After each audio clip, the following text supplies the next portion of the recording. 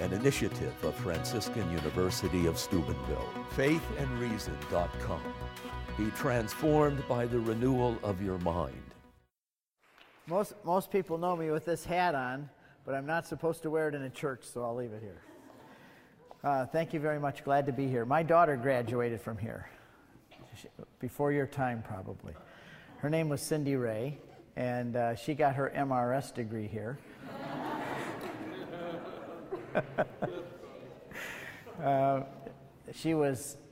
We had rented a house while she got her master's here. She got her master's in philosophy and theology. She's now a PhD in philosophy. And she teaches these huge classes on philosophy. Actually, there's just 5 kids, hers, and she's homeschooling them now. And she married a guy named Ben Brown who was going here, and he got his PhD in theology, and he's teaching at a university now. And I saw them studying together. They were just friends, but they didn't like each other at the time. And they were studying Latin, and we had rented a house for her and her friends to stay in while she went for her master's. And so while she was studying with him back and forth, I said to my wife, I like that guy. I just seen him for the first time. So when they were done and he left, I said to my daughter, if he ever asks you out, say yes. She said, Dad, I don't even like the guy. We just studied together. I don't like his beard. He's too tall. He's too loud. I don't like him. I said, if he ever asks you out, say yes, because I think you ought to marry that guy. And she said, oh, Dad, you're disgusting. Well, anyway, a couple weeks later, he came to her and said, Cindy, I have an admission to make. I like you a lot, and I've liked you a lot for a long time. She said, now you've ruined everything. She said, now I can't study with you. I don't want to like anybody here. I'm here to do my studies and I'm going to get my degree. But my dad said I had to go out with you, so okay, once. So they went out together, and she called me and said, Dad, it wasn't that bad. I kind of enjoyed it. I said, if he asks you out again, go again. The next thing you know, he comes to my house and said, I'd like to marry your daughter. I said, good. I said, I've already chosen you for my daughter. So they got married, and now they have 5 kids, and she's homeschooling them, and they're just wonderful. I mean, I picked the right guy. It's not a bad idea to listen to your parents. They usually have a good sense of things like that. And I also have 3 other kids, and my son Jesse, and then 2 other daughters, and I have 11 grandchildren because my kids are really Catholic. So Cindy has 5, my son has 6. And when my son goes, he bought a big van so he could carry all his kids because he said we want at least 4 or 5 more. And when they go places, people say to them, are all of those kids yours? And then they give him a disgusting look. And my son says, yeah, they're all mine. And you better be glad I have this many kids because we're going to be the ones to pay your Social Security someday. When you don't have any kids. Well, I'm here actually tomorrow for a talk about pilgrimages because we're going to lead the Franciscan pilgrimages group to the Holy Land. I've already led 2 of them. My wife and I have been to Israel over 100 times. I don't know how many over 100. I lost track. But it's a wonderful place to go. And we've been there many times, and I love to live the Bible in the Holy Land. And I'll tell you one experience that I had a group of people there. And we were down in the Jordan Valley where John the Baptist was. It was right on the northern tip of the Dead Sea. It's the lowest place on the face of the earth. If Mount Everest is the highest place on the face of the earth, the Dead Sea is the lowest place, 1,250 feet below sea level. And I said to everybody, John the Baptist was right in this area, and this is where he met Jesus, and he baptized. And John the Baptist ate grasshoppers and wild honey. And I love to live the Bible in the Holy Land, so if any of you get a grasshopper, I'll eat it. I was just kidding. But a bunch of guys went out on a hunt. They skipped what we were talking about at the site, and I saw these 4 guys slip away out into the desert, and they came back with this big 4-inch wiggly grasshopper. And they handed him to me, and they said, what are you going to do now? My wife said, what are you going to do now? I said, I'm going to eat this thing because I told everybody I would, and I want to know what it was like to be John the Baptist. So everybody got their video cameras going, and I chucked him in. He was wiggling and kicking, and I chewed him up and swallowed him. It tastes like chicken. So anyway, I love to take groups of the That's what everybody did. They screamed and people walked away. But anyway, I won't do it again, but I had to do it once to try it. The talk I was going to give tonight was one that I gave first here on a summer conference, and it's called Swimming Upstream. And I've adapted it a little bit because there's a lot of discussion today on the new evangelism. And I frankly wondered how many people would come out on a night as cold as this to hear an old bald-headed guy talk about evangelism. But I think it's more than that, and it's about how do we live in this culture today. And I'm very, very impressed with the students at Steubenville, especially when I came in tonight and I saw a whole line of people coming in for confession. That doesn't happen even in a parish. There's more people lined up for confession here tonight than there is for a parish. Many parishes that have 5,000 members. If you go there on a Saturday afternoon, there's only 1 or 2 or 3 maybe. And that's very impressive to me, so I'm very impressed with the students that come here. And what started this was I heard all about the new evangelization, and yet people say, what's the new evangelization? What in the world are you talking about? It's all these documents coming out of the Vatican. Who's got time to read all those things anyway? And then I realized that it was something very important because we're living in a culture that's becoming very pagan. My parents lived in a very different culture than we live in. My mom and dad, my dad just died 4 months ago. He was 93 years old. My mom is still alive. She's 91. And they were married 73 years. That's a long time to be married. Some people don't even live that long. And they were married that long. And many times they would say to me before my dad died, Steve, you know, the world today isn't like the world when I was young. I don't even recognize our country anymore. Never in the million years would we have ever thought that there would be such a thing as abortion that would be accepted. Not only accepted, but that the government would make it legal and then expect us to pay for it. She said, I can't even believe that people accept contraception and abortion and these things that in our day were not even things that you would discuss in polite public. And thinking that 2 men would supposedly get married, although there's no such thing as 2 men getting married, because marriage is between a man and a woman, so 2 men can't get married, nor can 2 women, nor can a man with his dog. But the fact is, my parents said, how in the world did our world change so fast? That here I am now sitting here, hearing on the news that they're discussing making such things legal and even wanting us to pay for it and forcing it down our throats, and these kind of things are happening. And my mom was the kind that when we were young, when we'd go to a movie, if they would swear in the movie or use the Lord's name in vain, my mom would get up and take our family right out of the movie. And here she is now 91 years old trying to negotiate what has happened to our country. It has become pagan. It lost its Christian its origins. And I don't mean that America was always Christian, that it carried Bibles around in that sense. But we were Christian in the sense that we had the same morality, we had the same ideas. In the old days, before Christianity came, when Jesus Christ was crucified and raised from the dead, he did it. It says in Galatians 4:4, it was in the fullness of time this happened. It came in the fullness of time. It was a pagan culture, a Greco-Roman world. And in that world, it was called what we called polytheism. There were many gods. There were so many gods that they had pantheon. And I've been to Rome over 100 times, too, taking pilgrimages in groups and studying and making movies there. And in the pantheon, they had all these. You could worship Zeus or Aphrodite or Apollo. It didn't matter. They were all the same. Poly, many.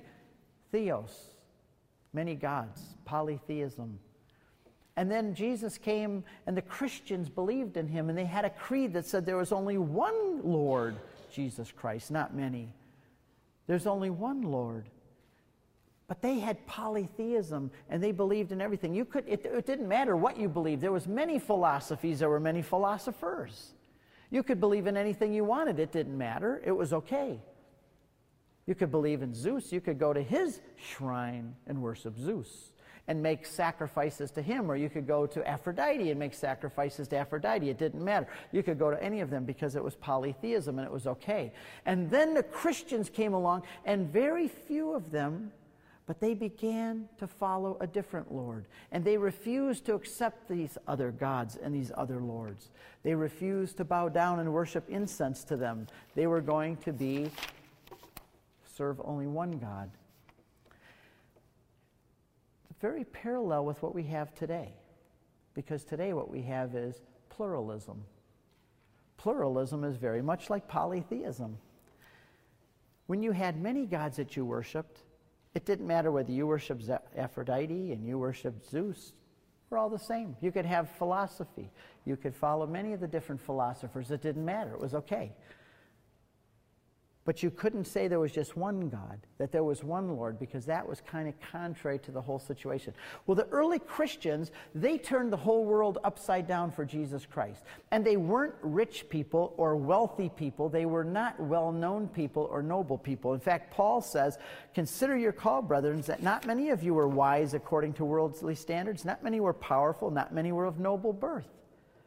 But God chose the foolish of the world to shame the wise. God chose what is weak in the world to shame the strong." Very few Christians. It began with only 12 following Jesus with some of their women. And then at the day of Pentecost, 120. And then when they preached, 3,000 were added that day. And then they preached more and further, and another 1,000 here and another 1,000 there. And then Paul came along and the gospel spread. But it was still very small. They didn't have Twitter. They didn't have Facebook. They didn't have Catholic radio and television. They couldn't go to the emperor's palace and protest his policies. They couldn't have open-air stadiums like Billy Graham has done so often. They couldn't have EWTN where they would preach the gospel all over. And now, thankfully, there's even Catholic street evangelism. I love it because some of my friends are doing this. There's about 20 or 30 cities now where they're doing street evangelism, a bunch of my friends, where Catholics are actually going out and preaching and teaching in the streets with people. But the Christians couldn't do that. And in the early centuries, didn't even have churches. There was nothing like this in the early centuries. There was no Steubenville Franciscan University, because it was against the law back then to be Christians. It was against the law to have this exclusive view that you said you only had one Lord and not many. But the early Christians, very carefully and very slowly over the first 300 years, were able to convert the whole world, turn it upside down for Jesus Christ. How in the world could they do that without being able to do door-to-door evangelism or open-air preaching, or they didn't even have a Bible yet. Do you realize that? I used to be an evangelical Protestant. I used to be a Baptist. I used to go out and convert Catholics. I used to teach classes on how to convert Catholics to being real Bible Christians. And we believed in the Bible alone. It was all based on Scripture. And yet for the first 300 years, those 300 years when these few Christians turned the whole world upside down for Jesus Christ, none of them even had a Bible in their hands yet and knew that there was 27 books in the New Testament that they could carry around. Nobody would go to Mass except for Christians. They would exclude. Today anybody can come into a Mass, but back in those days, the Mass was very exclusive. Only baptized Christians could come in. In fact, for the second part of the liturgy, no unbaptized Christians were even allowed in. They would allow people in to hear the reading of the Gospels and the preaching, but before the Eucharist started, they had to leave. And nobody knew what was going on. In fact, the pagans used to say that we were cannibals. You know why? Because up here we ate flesh and blood. And we were incestuous because brothers and sisters loved one another and kissed one another. And there was no gods up in the front, no Zeus or Aphrodite, so they were also atheists. And so the Roman world hated the Christians because they thought that they did all these evil things because they didn't know. Because they were world, didn't even see, didn't know what was going on in the churches. There was none of this going on. So how did the early Christians, in a polytheistic, with all these different gods, how did they convert the whole world to the place where they would accept one God, being Jesus Christ, the Son of the Father? How could they have done this? They didn't have the mass media to do it, and they didn't have power, they didn't have money. How did they do it? They did it because they lived a certain kind of life.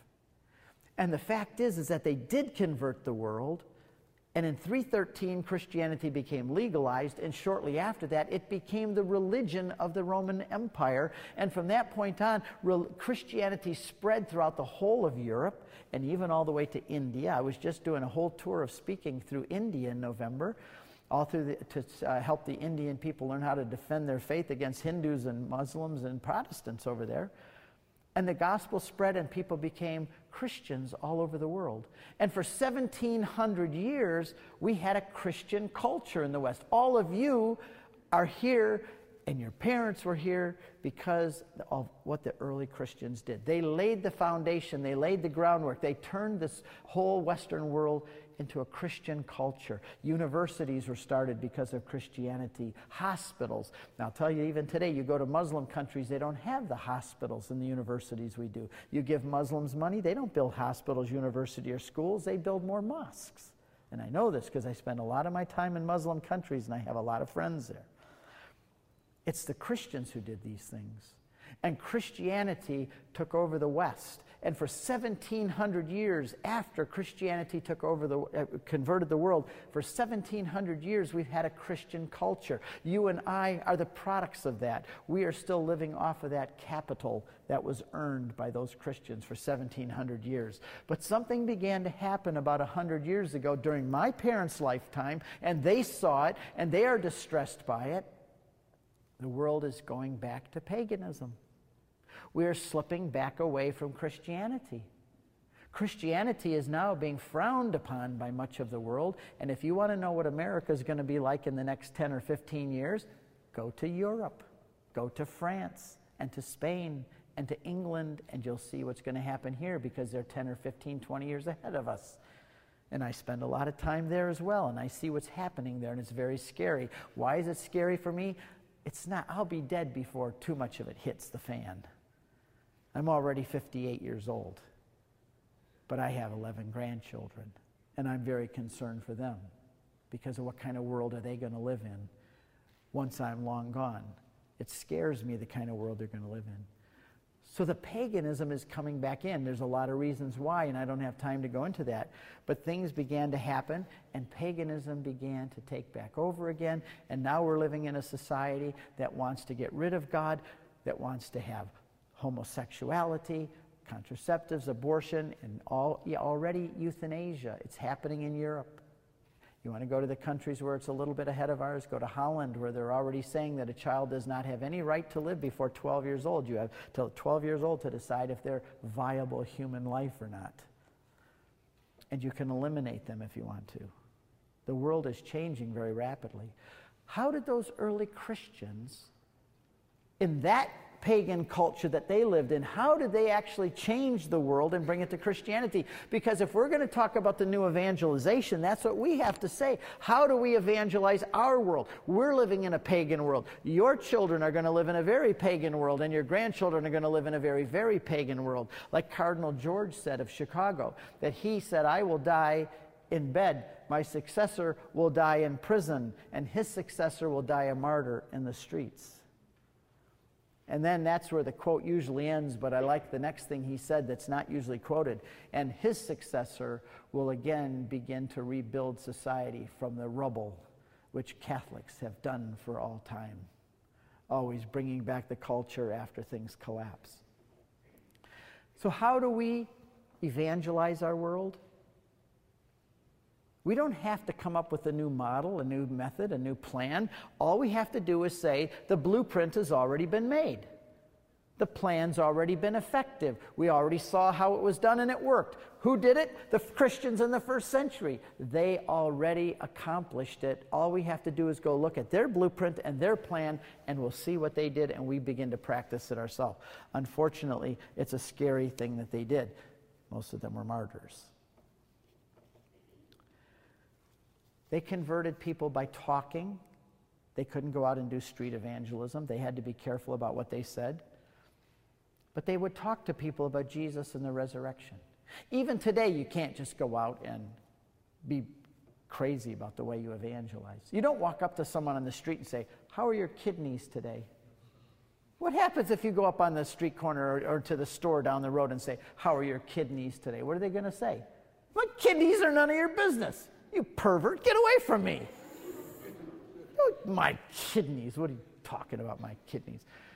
But what happens if that same person, you find out their wife is sick, you go take food to the family, you help them out, you do things for them, take them Christmas presents, you make friends with them over a year, and then a year later, after you've built a relationship, you find out that he's got kidney problems, and you meet him at the same store a year later, and you say to him, how are your kidneys today?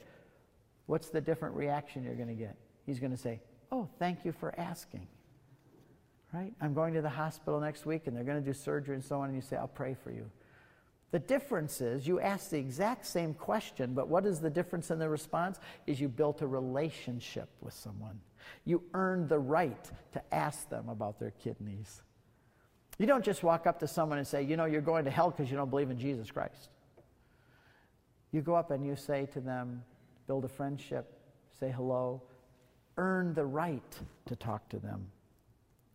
You know, many people, you're in school, college here, university, but when you get back and you get into a job career, you're sitting next to someone in the office every day, you're working with people on the job every day, and you earn the right to share with them the things that are important to you. That's what the early Christians did.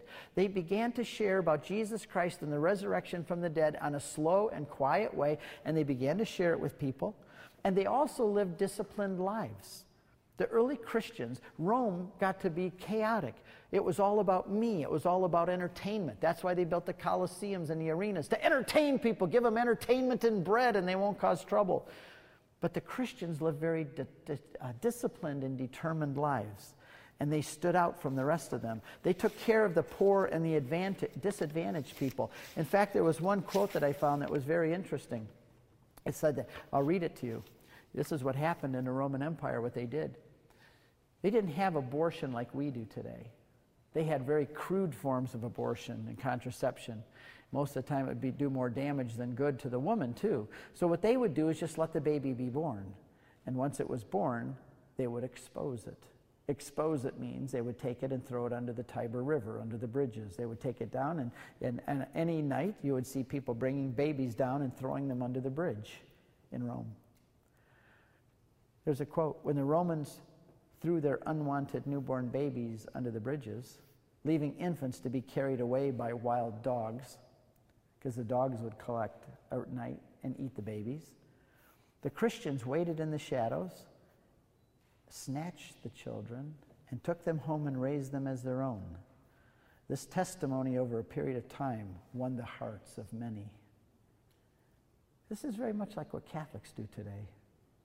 Catholics are the ones that go out and protest abortion, that help at abortion clinics, the ones that are saving babies, are protesting them, and help set up pro-life clinics.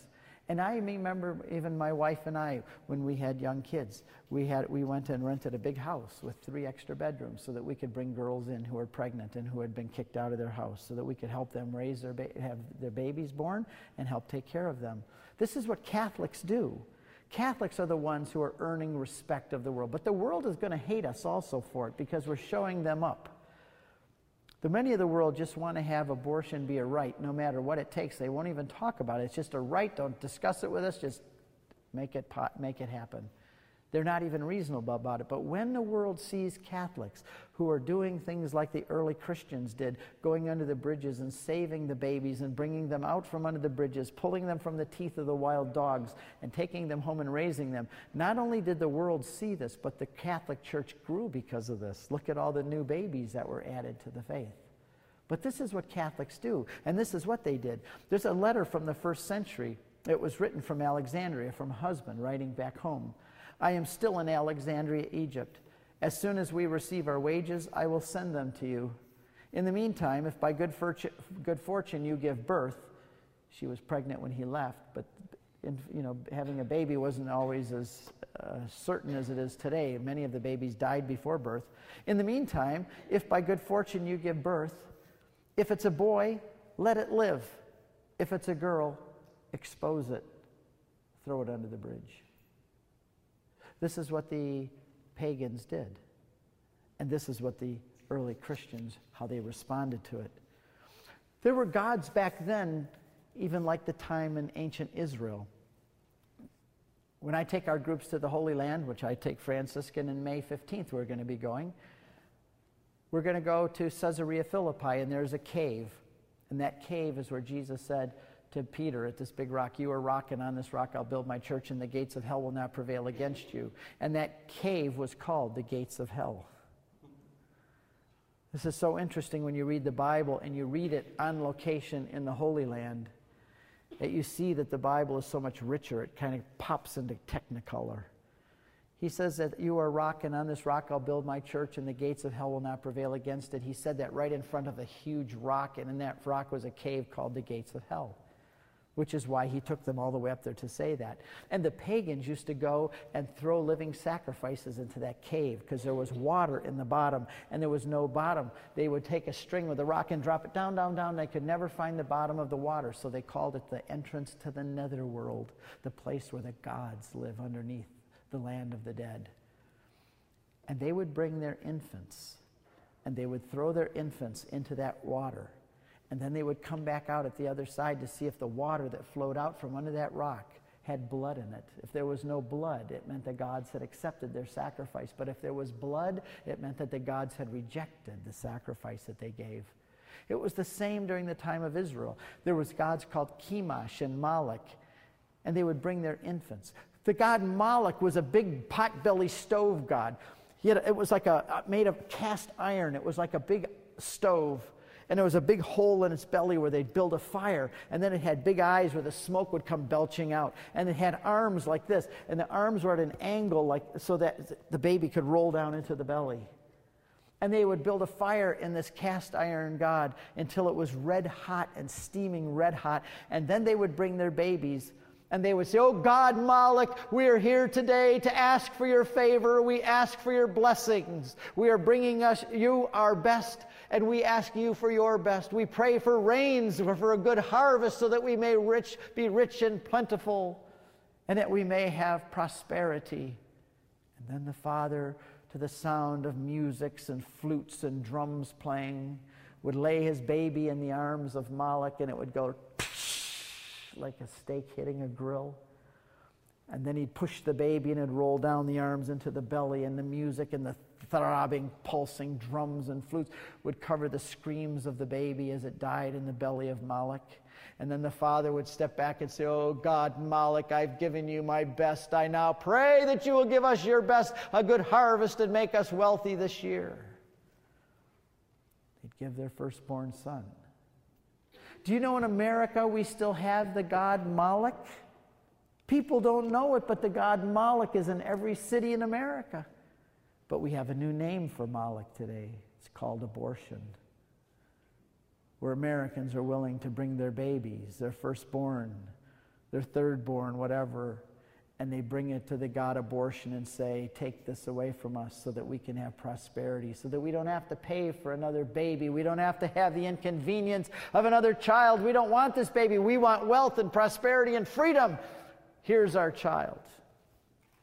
How long can God tolerate a country that has the god Moloch still today? Not only is it just practiced behind the scenes and in alleyways, today it's practiced by the very government, a new president that's been elected, who's going to do everything he can in the next 4 years to push this agenda and make it more legal and more that we have to pay for it.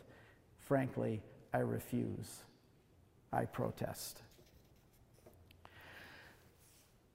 Many died for their faith in the early Christian times. When Jesus said, "You will be my witnesses," do you know what the Greek word for witnesses is? The Greek word is martus. What word do you think we get in English from the word martus? Martyr. Jesus said, "You will be my martyrs, my witnesses." We think that it means that we witness for Jesus Christ simply with our mouth. Like we see an accident on the street, we go to the police and we give a witness, we testify to what we saw. But Jesus is saying that you will give witnesses, many of you with your mouth, with your testimony, with your words. But there are many others of you who will give testimony by being martus, a witness, with your very blood. The first 30 popes died as martyrs.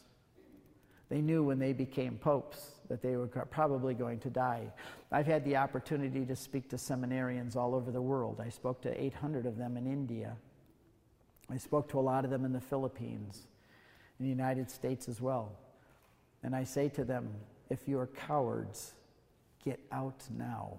And this is the same for sisters. This is the same for anyone that's going to commit their life to Jesus Christ in a special way.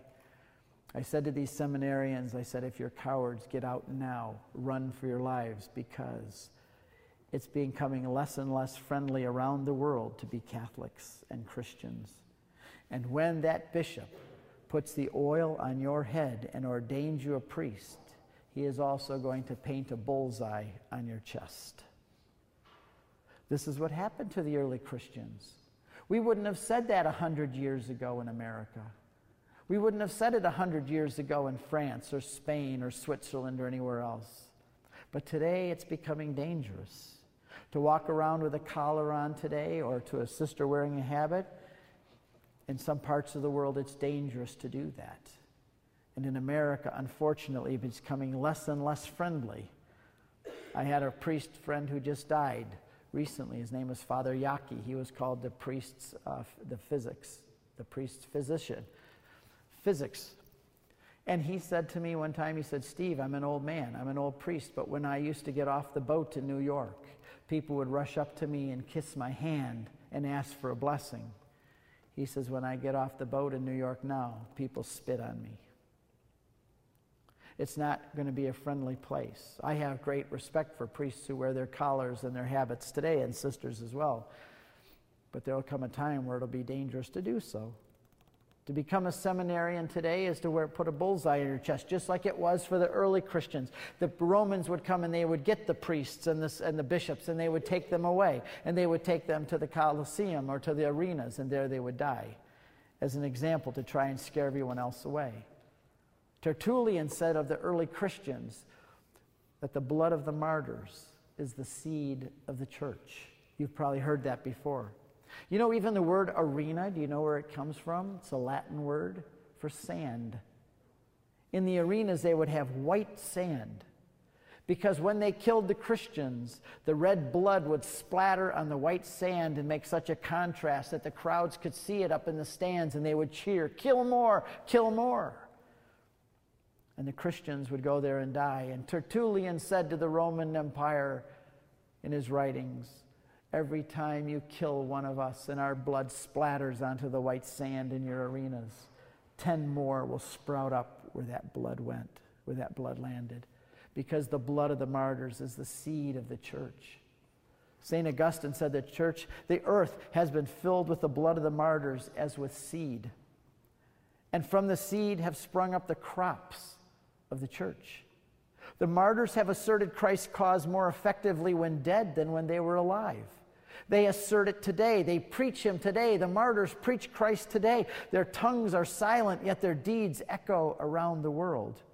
They were arrested, bound, imprisoned, brought to trial, tortured, burned at the stake, stoned to death, run through with swords, fed to wild beasts. In all their kinds of death, they were jeered as worthless. But precious in the sight of the Lord is the death of his godly ones. Justin Martyr was converted because of the death of Christians. And Justin Martyr had a profound impact on early Christianity and on the conversion of many others. He was a pagan philosopher. And one of the reasons that he became a Christian was because he watched Christians die. He heard that they were criminals, that they were cannibals, that they were incestuous, that they were ignoble, that they were terrible people, and yet he watched them die. And he said, how can criminals, these wicked, evil people, die with such nobility? How can they die with a smile on their face? How can they die singing and forgiving the people that killed them? How can they do this if they're such evil people and they're consistently across the board, they're all die this way? Even with the most horrendous tortures, they still continue to praise God and to forgive their assassins. There were some, maybe you haven't heard of them, but there's the first 300 years, some of the tortures were unbelievable. There's a woman named Blandina who they brought a whole bunch of people. It was in Lyon, France. And they took them to the big, and I've been there before. I even actually went and found this. It was the theater there. And they took these people in there, they arrested the Christians in Lyon, and they took them there to die. And they especially tortured one woman named Blandina. And when they were torturing these people, a group of the Christians left, and they said, "We'll deny Jesus. I'm not going to go through that. I'm out of here." And they would leave. And then a whole day of torture went on, where they would strap them to pillars, and they would burn them, and they would strip the women and torture them all day long until it said the soldiers were exhausted. And then they threw them all in prison and said, "We'll bring you out for another day of entertainment." And they brought them back out another day. And they started putting them in nets and let bulls push them around and wild animals go after them. And when these other people who had left, these Christians who had abandoned the faith, saw what their brothers and sisters in Christ were undergoing for the gospel, and that they were saying, "We are Christians, we will not deny our Lord," they came back, every single one of them, and said, "We change our mind. We are Christians too." And they all died as well. And Blandina was the one that lasted the longest. And she was like a mother for all the others, encouraging them, "Don't give up. You are wrestling. You are it's like a sports arena. Do not cave in. Do not lose. Stay faithful to the Lord to the end." And in the end, they had an iron chair, and they built a fire under the iron chair, and they pushed Blandina into it when it was red hot, and she roasted to death. And then they fed her, let her pushed around by the bulls. This is what the early Christians suffered, and we don't know much about it, but we should, because these are the ones who paid the price for us. We wouldn't be here today if it weren't for them. If the blood of the martyrs had not been shed in those first centuries, there would not have been the seed of the church that had grown up into what we know it today. They would have died out. They would have never conquered the Western world. We wouldn't even know about Christianity today. It was their price that they paid for us that enables us to be who we are today. And when we look at how are we going to face a pagan culture today, how are we going to confront a culture that's becoming pagan, we have to go back and look at them. And that's what I said. It's not a pretty picture of what our prospects might be. If you're a coward, leave now. I say this to my grandchildren. I say it to my sons and my daughter. I want you to raise my grandchildren to be martyrs. And my grandchildren say, "Grandpa, why do you want us to die?" I say, "I don't want you to die, but I want you to be in heaven with me, Maria Faustina and Damien Augustine. Because what does it profit a man to gain the whole world and to lose his own soul? And if it comes to the point where you have to make a choice whether you're going to serve Jesus Christ and be faithful to his church, or deny him for something else, whether it's a false god or for sex or pride or money or fame or your own life, I want you to know that it's better to die for Jesus Christ so that we can all be a happy family in heaven." Imagine what the early Christians did. Imagine if tonight Roman soldiers came and blocked all these doors. And this is what happened to the early Christians. I'll just give you a scenario and let you kind of live through it and see what you think. You can decide how much of a Christian you really are. Imagine that the Roman soldiers come and they block all these doors, and they step into their big Roman helmets with a brush on the top, and they've got their swords drawn, and they said, "Okay, no one's leaving this room until we all make sure you're Romans in good standing. We're going to set up an altar here, and it's going to be to Apollo. No, let's make it Zeus. He's the king of all the gods. And we're going to have a fire here, and there's going to be incense, and all of you are going to have the opportunity to come forward and burn incense on the altar of Apollo or Zeus. And you will declare your allegiance to the divine Caesar Augustus." The emperor was considered to be God. He came down from heaven. He was divine. And that was the glue that held the Roman Empire together. You could believe in any of the gods you wanted, but you had to agree that Caesar was the Lord, and you had to acknowledge him as the Lord and divinity. And the way you would do it is by coming forward and burning incense to the genius of the emperor. And when you did, you would be given a certificate of being a Roman in good standing, and you could leave tomorrow and go back and see your family, go back to your classes, and your parents could go back to work wherever they work.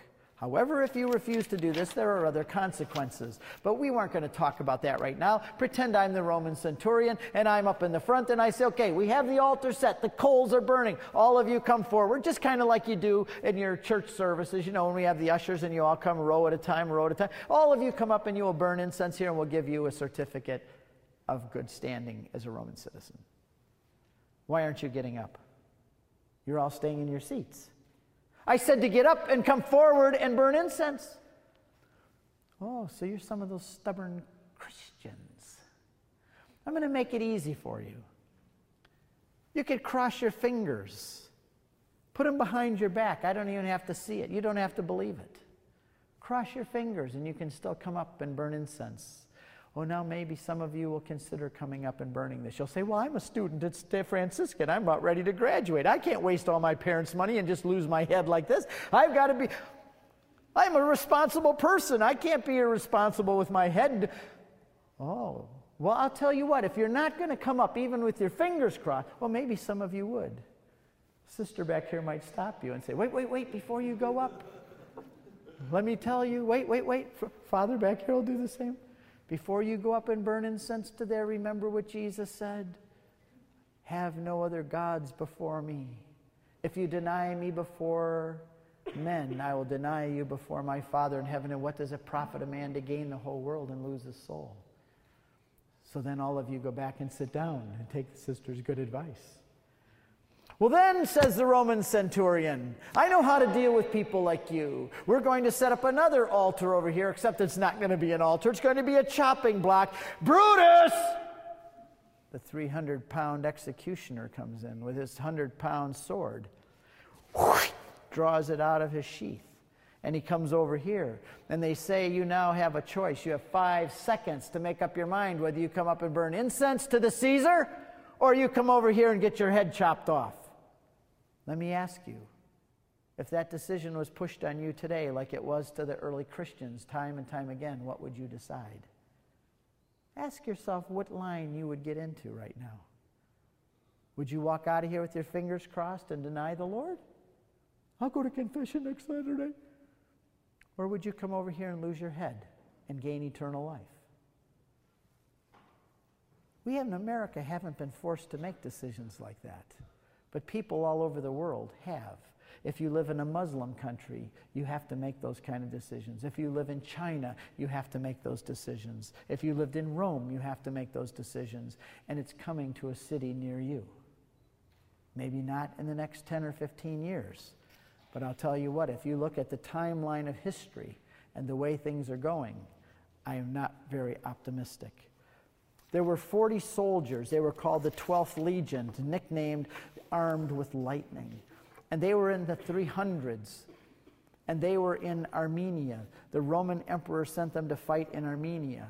And I'm just going to read this the way the story goes. When the great army was sent to fight in faraway Armenia, no soldiers were braver or more noble and loyal than this band of soldiers called the 12th Legion. And this is a true story. There's actually a chapel built to them in the Church of the Holy Sepulchre in Israel, in Jerusalem. But news reached Emperor Licinius that many of the Roman soldiers had accepted Christianity. A decree was dispatched, if there be among you soldiers who cling to the faith of the Christians, and that was a curse word, by the way, at the time, they must die. The prefect called the soldiers together and asked, are any among you Christians? Hoping none would come forward. But 40 soldiers stepped forward and stood at attention. They were the best and the fiercest of the warriors. He was not expecting so many. He demanded that they deny Christ and offer sacrifices to the pagan gods. They refused. Not a single one would deny Jesus Christ. Finally, the prefect said, the decree of the emperor must be obeyed. I order you to strip and march out onto the ice to the center of the lake. In the meantime, fires were built along the shore with tubs of warm water to entice the men to deny their faith and to go get in the warm tubs. Imagine tonight if you were stripped naked and sent out onto a lake, and they had a fire there with a warm tub, and you could come back in and go on there. This is what happened to these guys. The 40 soldiers were stripped of their clothes, their swords were thrown aside, and they were marched out onto the lake of ice. They broke into a chant, 40 soldiers fighting for thee, O Christ, to win for thee the victory and the victor's crown. In the night, overcome by cold, one soldier caved in, crept back to the fire, and crawled into the warm tub. Interestingly enough, the contrast between the cold and the heat, he died in the tub. From the darkness, the chant and the cold came out over the lake. 39 soldiers fighting for thee, O Christ, to win for thee the victory and the victor's crown. One of the guards watching the freezing men saw amazing light hovering above them. A supernatural light, he figured it out, and it was overshadowing the Christians out on the ice. At once he announced, I too am a Christian. And he threw aside his clothes and cast his sword into the snow, and he disappeared into the darkness to join the 39. Shivering beside the other 39 for Christ, he joined their cry, 40 soldiers for thee, O Christ, to win for thee the victory and the victor's crown. At daybreak, they were all dead. Their bodies were burned, and their ashes were spread over the ice. So the question is, was that a waste of their life? 40 good men died. Many of them may have had families back home, obviously mothers and fathers, brothers and sisters, maybe some wives and children. Was it a waste of time? Was it a waste of their life? What does it profit a man to gain the whole world and lose his soul? Is there anything too much to give up for Jesus Christ in the end? The world doesn't want to hear that. The world wants you to bow to them and to their idols. But Jesus Christ, he overarches all of history and says, I'm the Lord of history. And these men, do you think today that they're glad that they did what they did? Not only did they save their own souls, but they saved the soul of another, an eternal soul. That one man, the guard, who cast aside his armor and went out onto the lake, he now has eternal life. What is the soul worth? What is one human soul worth? My dad, when I was a little boy, took me fishing, and he threw a stone into a pond, and he said, Steve, watch the ripples. And I said, Dad, they go all the way to the shore. He said, yes. And what do you think happens if you throw a stone into the pond of eternity? There are no end to the ripples. They go on for all of eternity. One man, his soul was saved because of the other 39's commitment to Jesus Christ.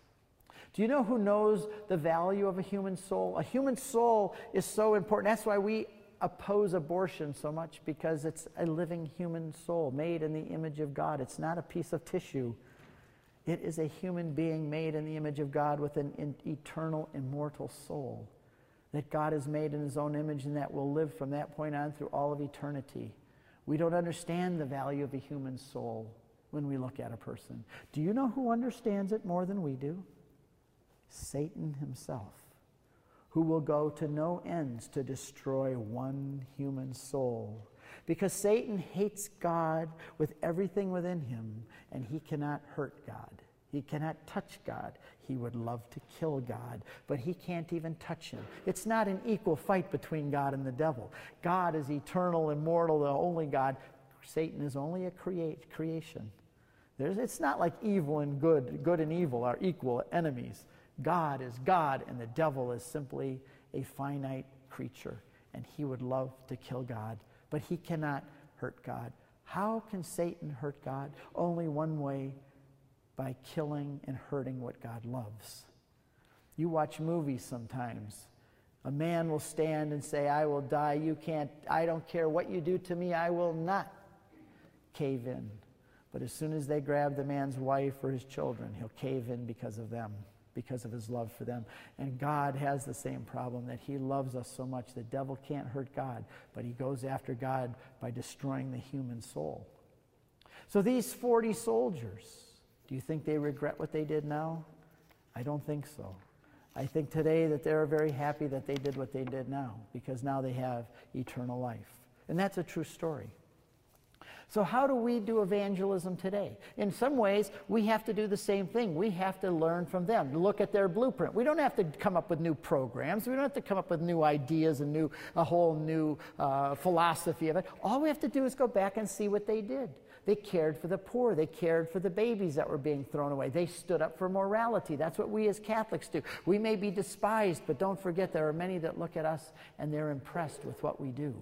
They look at us and say, they have great nobility. They care for someone besides themselves. And it impresses them. How do we re-evangelize today? It's more difficult in some ways to re-evangelize today than it was in those days. It's more difficult for us because everybody thinks they know what Christianity is. Everybody thinks they know what the Catholic Church is, and everybody has their own biases and their prejudices. And if you go out on the street and say to someone, I'm a Catholic, let me tell you about Jesus Christ and you should join my church, 9 out of 10 people are going to say, get away from me. I don't want to be a Catholic. I don't even like the Catholic Church. And tell your Pope to stay out of my bedroom, by the way. This is the reaction you're going to get from people. What happened when Paul went to the Athenians, for example? He went there to Athens, and we have Mass up on the top of Mars Hill where Paul was preaching. And they said, this is something new. Tell us more about this Jesus and the resurrection. This is something new. And it says right in there in the book of Acts that they were all that the Athenians did was talked about new things. They were curious about new things. This Christianity, this resurrection from the dead was new. They wanted to hear about it. But it's not that way today. Nobody wants to hear about it today. You have to earn the right to talk to people, and some people will listen, but not a lot will. And so in some ways, it's more difficult to do evangelism today than it was back then. They'll just cover their ears and go, la, la, la, la, la, don't talk to me about it. There's a lot of problems in the world today. And we as Catholics, I think we have the answers. I think we have the answers, and we have proved it for the last 2,000 years. Through every kind of culture, through every kind of government, through every kind of dictatorship or democracy, we have survived, and we have brought the answer, and we have brought life to people. But not everyone wants to hear it. Real soon, I think, isn't it just a day or two, there's going to be the March for Life. I went to the March for Life in San Francisco once. Have any of you ever done that? In San Francisco? Do you remember those people walking on the right-hand side of you? I went along all the way telling all of them telling them what they really were. Everybody says, no, Mr. Ray, you're supposed to just pray. I said, no, somebody needs to tell those people that they're crazy. Somebody needs to tell them that they're wrong. So I did all the way along because they're on the other side. There's a barrier. And on the other side of that barrier, there are some of the strangest people you'd ever want to meet in your life. They don't represent normal America, but they represent what America is becoming and what America is celebrating on television and everything else with all of the homosexual and the deviant lifestyles and the perversions. These people are celebrating that, and there's a wall, a barrier, and they're all going along taunting the Catholics and saying, keep your rosaries off our ovaries and all this, and yelling and cursing, and they're half dressed, and they're the weirdest people you've ever want to see in your life. One of them said to me, there's a good thing there's a wall between you and me. And I said, no, you're the one that's lucky there's a wall. These people are praying, and I'm praying too, but I am not as pious as some of them. But we're in for a tough time in the future. So what do? How do we prepare ourselves to evangelize the world? Well, I'm preaching to the choir here. You're here at Steubenville. I saw the line at confession out here. They even had to shut it down because there wasn't enough time to go all to confession. Our parish, I go to Ann Arbor, Michigan. We have 23 men from our parish in the seminary. From one parish, 23 men. We have 5 confession lines a day. I think that the way we begin is by doing exactly what you're doing. Stay close to the Lord. Go to confession. Keep your life right. And make sure that Jesus Christ knows that you're number one in your life, that He's number one. That you devote yourself to that. Find a spouse. Do whatever you're doing in your life. Focus on Jesus Christ and the Catholic Church and be loyal to that, because without that, we're out without a rudder. And I also have a skull on my desk. And it's a real human skull. And my kids, they would bring their friends over, and their friends would, it's right by the front door. They'd come in, and I'd be writing my books and things, and there's a skull there. And they said to what's your dad got that skull on the desk for? And my kids would say, oh, well, the skull talks to my dad. And they said, what do you mean the skull talks to your dad? And he said, go in and ask him. He'll tell you. So the kids, their friends would come in and say, Mr. Ray, yes, what does the skull say to you? I said, it has hollow eyes and a hollow nose, and there's nothing inside its skull. And every morning it says to me when I come down and start my work in the morning, Steve Ray, in 30 years you're going to look just like me. What kind of choices are you going to make today? You think you're invincible, don't you? You're young, you're healthy, you think you're going to live forever. You don't have to worry about what you do. You can make mistakes, you can live your life the way you want. But Steve Ray, in a very short time, it may be sooner than you think, you're going to look just like me. And every morning that skull scares the crap out of me. I was going to use another word, but you can't use it in a church. That skull scares me because it reminds me of my mortality, and that someday I'm going to be buried in the ground like they just took my father. My father was 93. He was a Baptist, but he loved the Lord with his whole heart. And every time I saw him, he said, Steve, I'm ready to go home and meet the Savior who shed his blood for my sins. And right when my dad was about ready to die, he was turning yellow. His kidneys had shut down, and he was shriveling up. And he was my best friend, besides my wife. And I pulled him up off his pillow, and I hugged him, and I said, Dad, in about a day or two, you're not going to be with us anymore. You're going to be dead. He said, have you confessed your sins? Are you right with God? Dad, do you still believe? And my dad just pointed his finger up and whispered in my ear, now more than ever. Those are the last words I heard from my father. And I want those to be the last words my kids hear from me.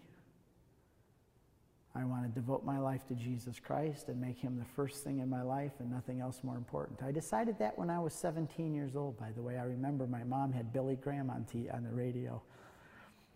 We were a good Baptist family, but I was very rebellious, and I didn't want anything to do with it until I was 17, and I heard him on the radio one day, and that melodious voice talked about Jesus dying for my sins, and I had a soft spot in my heart for God.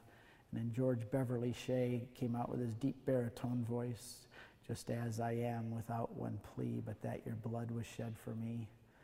And here was a rebellious, stubborn 17-year-old Baptist kid walked out in the street at night in the country, and I looked up and said, Jesus, I'm only 17, but I'm giving my life to you today.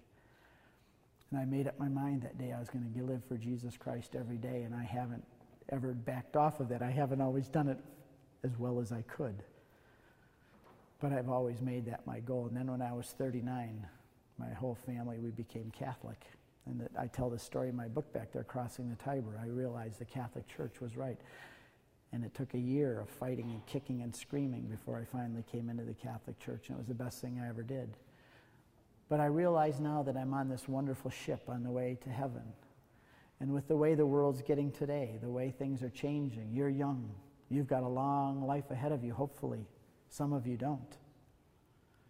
You take the statistics of this group, some of you don't have a long life ahead of you. Most of you do.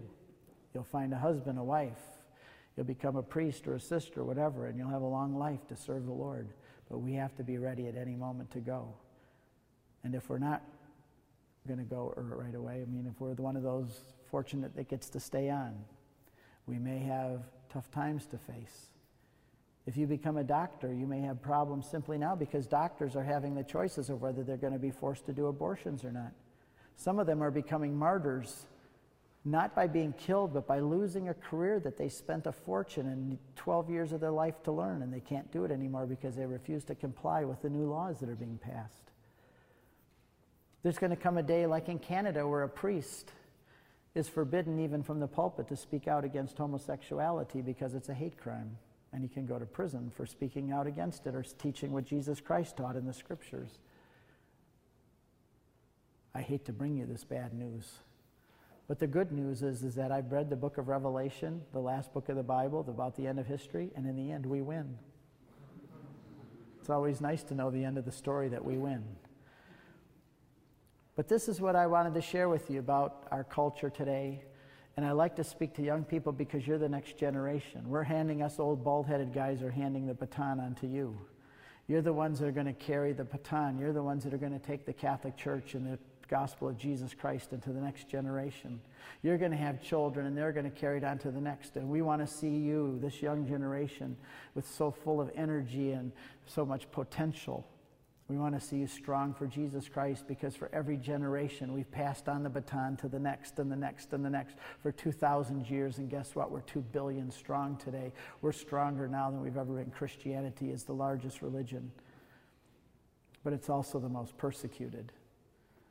And I pray that God will give all of us, myself, my kids, my grandkids, and all of you, the grace to stand for Jesus Christ and his church and to share the good news. We got to share it. I tell this story, and I'll close with this. My dad, when he was probably 35 years old, thought he was dying, and he went out on the front porch of his house in Detroit, Michigan, and he looked up to heaven and said, "If there's a God, reveal yourself to me." And the next day, a man walked up to him at Ford Motor Company and said, "Charlie Ray, you need Jesus Christ in your life." 12 hours later, after my dad prayed that prayer of desperation, for the first time he ever really prayed, 12 hours later, a man came up and said, "You need Jesus Christ in your life." Do you think it was a Catholic that said that to my dad? No? Anybody else?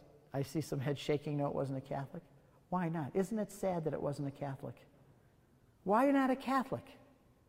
Why do we assume that it was a Baptist? And it was a Baptist. There was a Baptist that came to my dad and said, "You need Jesus Christ here." Why do every time I speak to an audience, every single time they say, "No, it wasn't a Catholic"? Because Catholics have a tendency to say, "Well, it's private, it's personal, this is my faith, it's not something you talk about." I'm glad that Baptist thought it was something you talked about, because it changed my mom and dad's life. And as a result of that, they had had 12 years of miscarriages, and when my dad became a Christian, they prayed for kids, and I was born a year later. And I was raised as a Christian. And I found the fullness of the faith in the Catholic Church when I was 39. But I'm glad it was a Baptist that came to my dad. But I want to see the day when it's a Catholic that goes around telling people, "Why do you think I wear this cross everywhere I go?" I like yours too. I don't wear this inside my shirt or keep it in my pocket. I wear it outside because I want people to know what I believe. I want to be a witness for Jesus Christ. I'll talk to anybody, anywhere, anytime about it. I wear this in Israel. I wear it in Muslim countries. I wear it in China. I've worn it all through India with Hindus everywhere else, because I want people to know that I am a Christian and a Catholic. I had a guy stop me in the airport, and he said, "Oh, that's very pretty." Almost every day I have somebody say something about this cross. That's why I wear the San Damiano. I know you guys like it here too. But it's very colorful. And they said, "Oh, that's beautiful." I said, "Thank you." I wear it proudly as a Catholic. I said it yesterday on the airplane. A guy said, "That's beautiful." I said, "Well, thank you. I wear it proudly as a Catholic." And one guy said to me, "Oh, so you believe it?" And I said, "Enough to die for it." And he goes, "Well, I guess you do." And he sat down in the airplane, put his headphones on, and he was going to ignore me. But 15 minutes into the flight, he taps me on the shoulder, and he says, "Do you have a minute?" "Yes." "I'm an atheist, and I would love to believe what you do. Could you take a few minutes to tell me how I could be a Christian, why I should be a Christian?" I didn't say a thing to him. I just wore this cross and let him know I believed it. I had this family was behind me at the airport a little while ago, and they had about 3 bratty kids screaming and pulling, and I said, "Are you in a hurry? Why don't you take cuts in front of me?" I said, "You go ahead of me. I'm always in a hurry at the airport. I fly a lot." I said, "Why don't you go on ahead of me?" She goes, "Oh, thank you." I said to her, "If I don't believe it, I shouldn't wear it, right?" And she said, "God bless you, thank you. But I wear this because I want people to know I'm a Christian. I want to be a testimony for Jesus Christ. I don't want to hide it. I want it to be known to everybody." I have this vision, and this is why we'll really close with this. I have this vision at the end of time where I'm in the waiting room, and it's the judgment day.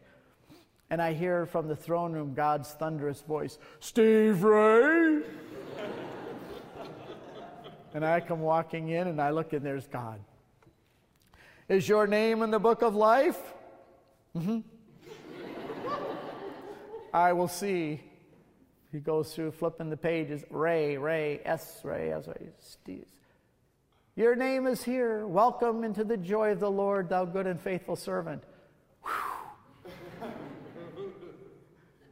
The door opens on this side, and these beautiful creatures come out, and they start to escort me into the door. I hear music playing I never could imagine with human ears, and smells, and I just can't believe it. I'm being ushered into this door. But then I see Joe Smith called. "Joe Smith?" And I say to the angel, wait. I want to see, that's my neighbor. He's the guy that I went to school with, that we sat next to each other. He dormed with me even. Or he's the guy that we had barbecues with on every 4th of July. He was my neighbor. Wait, I want to see what happened to Joe Smith. Joe Smith, yes? Let's see if your name's in the book of life. Joe, I don't find it here, Joe. I'm very sorry. Your name is not in the book of life. And the door opens on this side, and these evil creatures come out with hooks on their wings, and they grab Joe, and they start to drag him off to this, where belching smoke and sounds of horror are coming out of this door. And I say to the angels with me, I say, wait, I want to see. And Joe, he turns and he pulls away from his evil angels, and he looks over at me going in that door, and he says, Steve Ray, why are you going in that door? And I said, Joe, it's because I believed in Jesus Christ. I was baptized. I recited the creed. I lived in the heart of the church. I loved God, and I obeyed him to the best of my ability. Steve Ray, you knew about this and you never told me? You sat next to me every day at work. But Joe, I was trying to be ecumenically sensitive. I was being politically correct. If I would have told you that you needed to be saved and you needed to be baptized, you would have said to mind your own business. Yeah, but you could have at least told me if you knew this was the truth. You could have told me about it. Even if I rejected it, you should have told me. But Joe, I wanted to stay your friend. I didn't want to be a know-it-all. I didn't want to step over the line. And the last thing Joe says to me as he's taken off into hell is, damn you, Steve Ray. And this is a real scenario. It will happen. And I've pledged to the best of my ability, my wife and my family, that I don't want anybody to point the finger at me and say, damn you, Steve Ray, for not telling me about Jesus Christ. And I pledge my entire life, no matter where I am, to be a witness for Jesus Christ, to do the new evangelism, even if it means someday I have to die for it. I hope I don't. I don't like pain. I don't even like getting sick. I've said to my wife, I wish I could just die when I had this. I'm not good at pain, but I know that if the time comes, I pray that God will give me the grace and the mercy to do it. But I've pledged my life to follow Jesus Christ no matter what, even if it means dying for him and raise my children to do the same. And I encourage all of you to prepare for the new evangelism, to love Jesus, to learn what you're learning here, and to take what you're learning here out into the world. I love what I see when I go to parishes all over the world. There are DREs and priests everywhere. So where'd you go to school? Steubenville. I love that. It's a great place. Somebody loves you to send you here. God bless you all. It's nice being with you. An initiative of Franciscan University of Steubenville. faithandreason.com. Be transformed by the renewal of your mind.